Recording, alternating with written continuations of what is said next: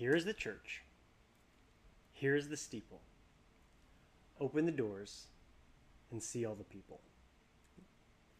I grew up with this nursery rhyme and hand motions. Here is the church. Here's the steeple.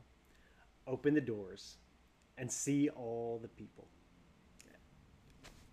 Except now, during this season of pandemic, it's more like here is the church.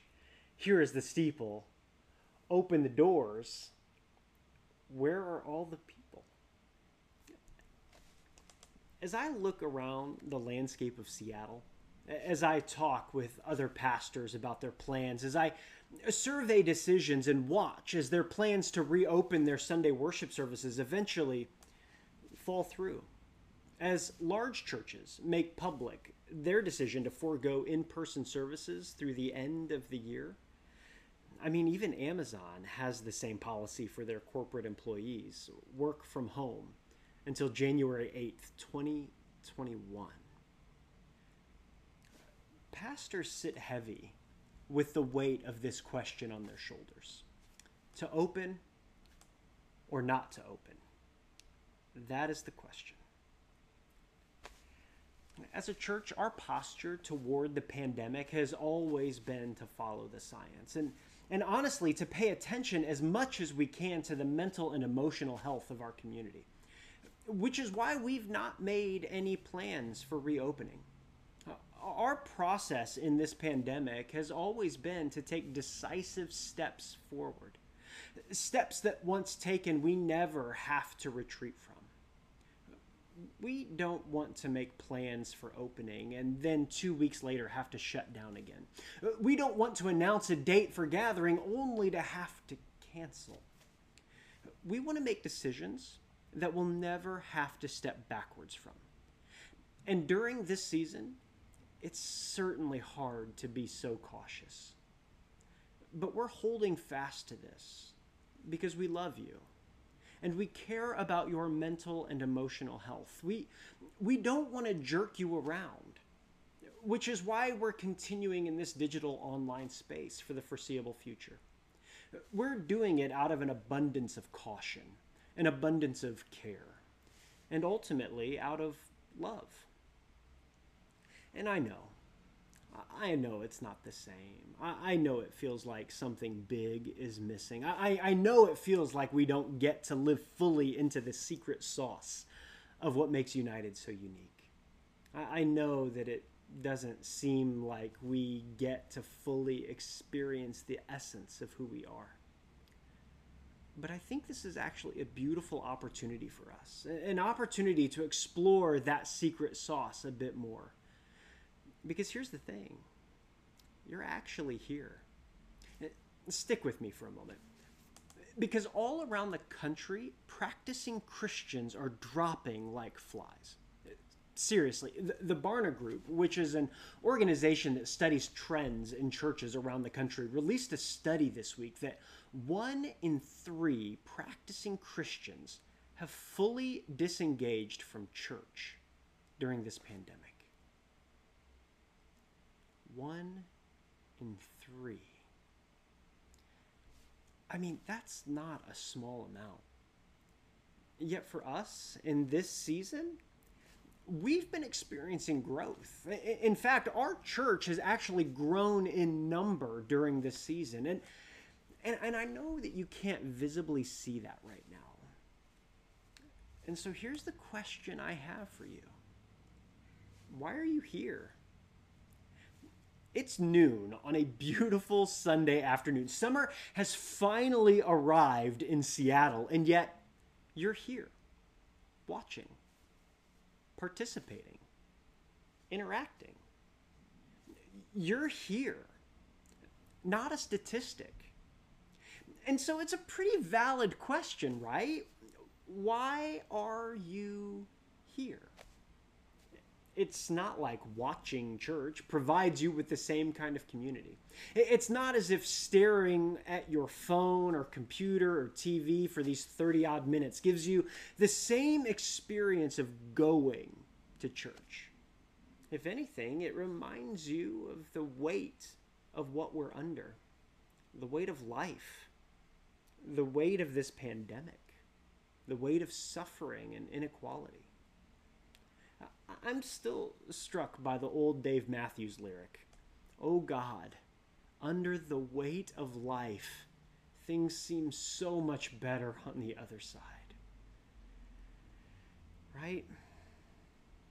So why are you here? What is church to you? Have you ever thought about that question? What is church to you? I've been a part of a lot of different churches in my 22 years of being a pastor. I've seen all sorts of reasons. For some, church is about community. It's a relational sphere, a place to get to know others, especially those new to a city.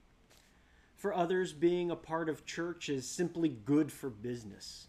Church is a job fair or a trade show of sorts, the place where you go to mine sales leads or network for better opportunities. For some, church is a sacred location, a place where you get to meet with God, a place where you get to rest or breathe or revel in God's goodness. For others, it's a great place for a weekly lecture. And while you may resonate with some of those reasons or be revolted by others, I'm curious about you. What is church to you? Can you name it? The Apostle Paul does a beautiful job of defining what church actually is. And now, don't get too caught up on the word apostle. It's simply a title that describes his activities, like Pilot Maria or Dr. Jamal. Apostle literally means sent one. Paul was empowered and sent throughout the land to start new churches. He was a perpetual starter.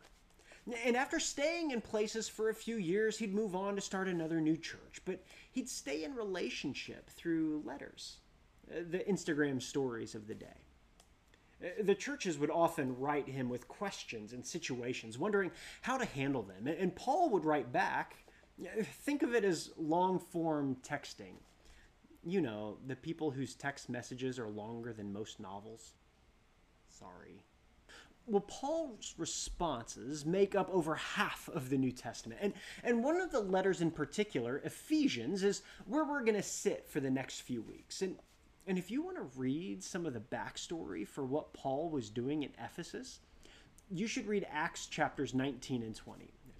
There's actually some really fun stuff in there with Paul threatening the economic systems and structures of the region, even the world, because of Jesus. I mean, it's explosive stuff. And don't tell me Jesus doesn't have anything to say about current economics. So Paul is writing this letter to the church in Ephesus after having been away for a while. It's a letter in response to some questions they've got for him. And what's kind of fun is that we have no idea what those questions are.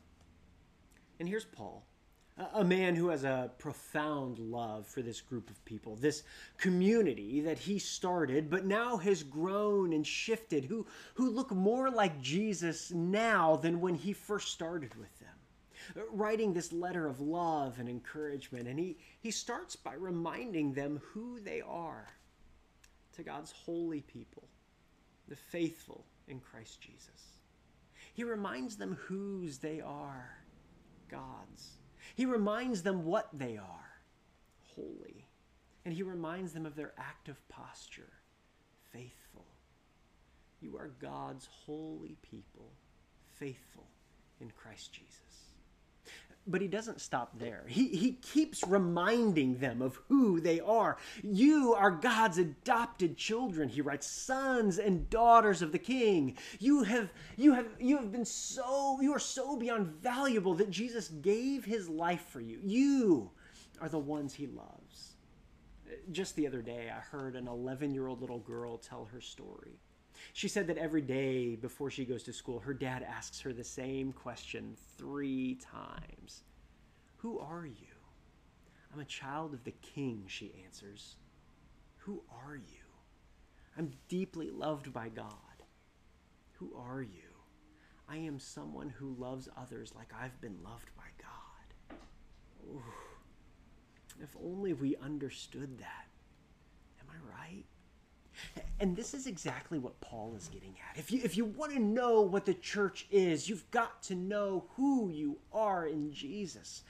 You are a child of the King. You are deeply loved by God. You are someone who loves others like you've been loved by God. And there's no lengths to which God hasn't gone to show you that love.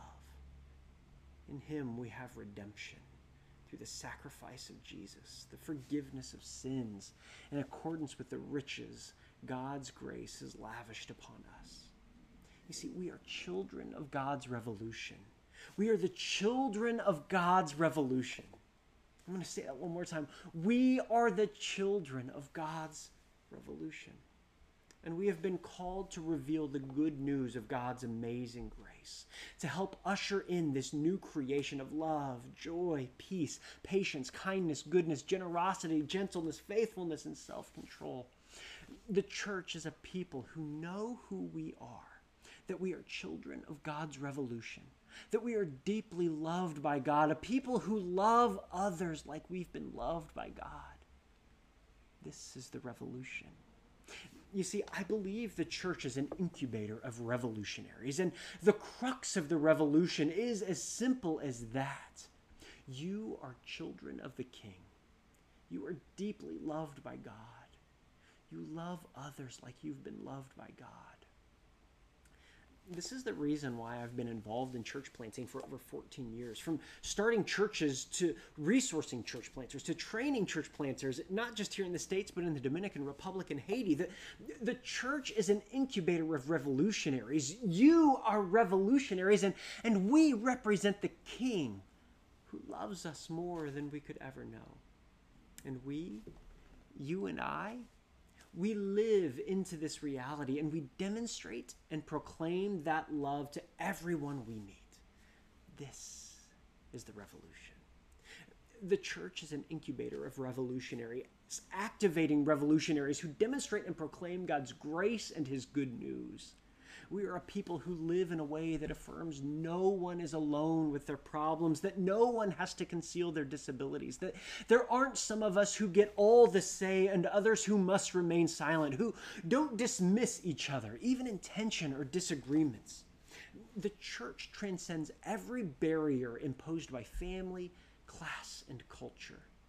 We are a community of believers who embody good news, that Jesus shattered the barriers that divide us all and then pulled us together in a new community of love of which we all are invited to participate in. And we represent God's coming kingdom, making itself the voice of people who don't yet have a voice of their own.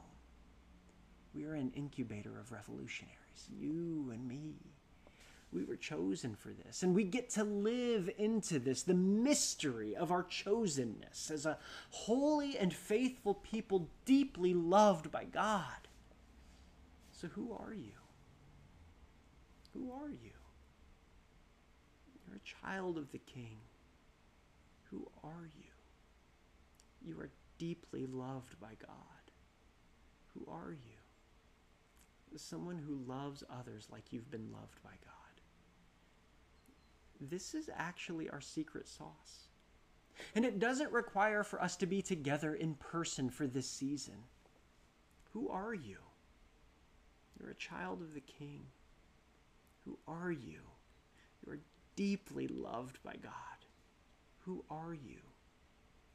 You are someone who loves others like you've been loved by God. This is who we are. And together, the church, our church, is an incubator of revolutionaries faithfully demonstrating and proclaiming God's grace and the good news of his infinite love to the world around us. Who are you? Who are you? Who are you?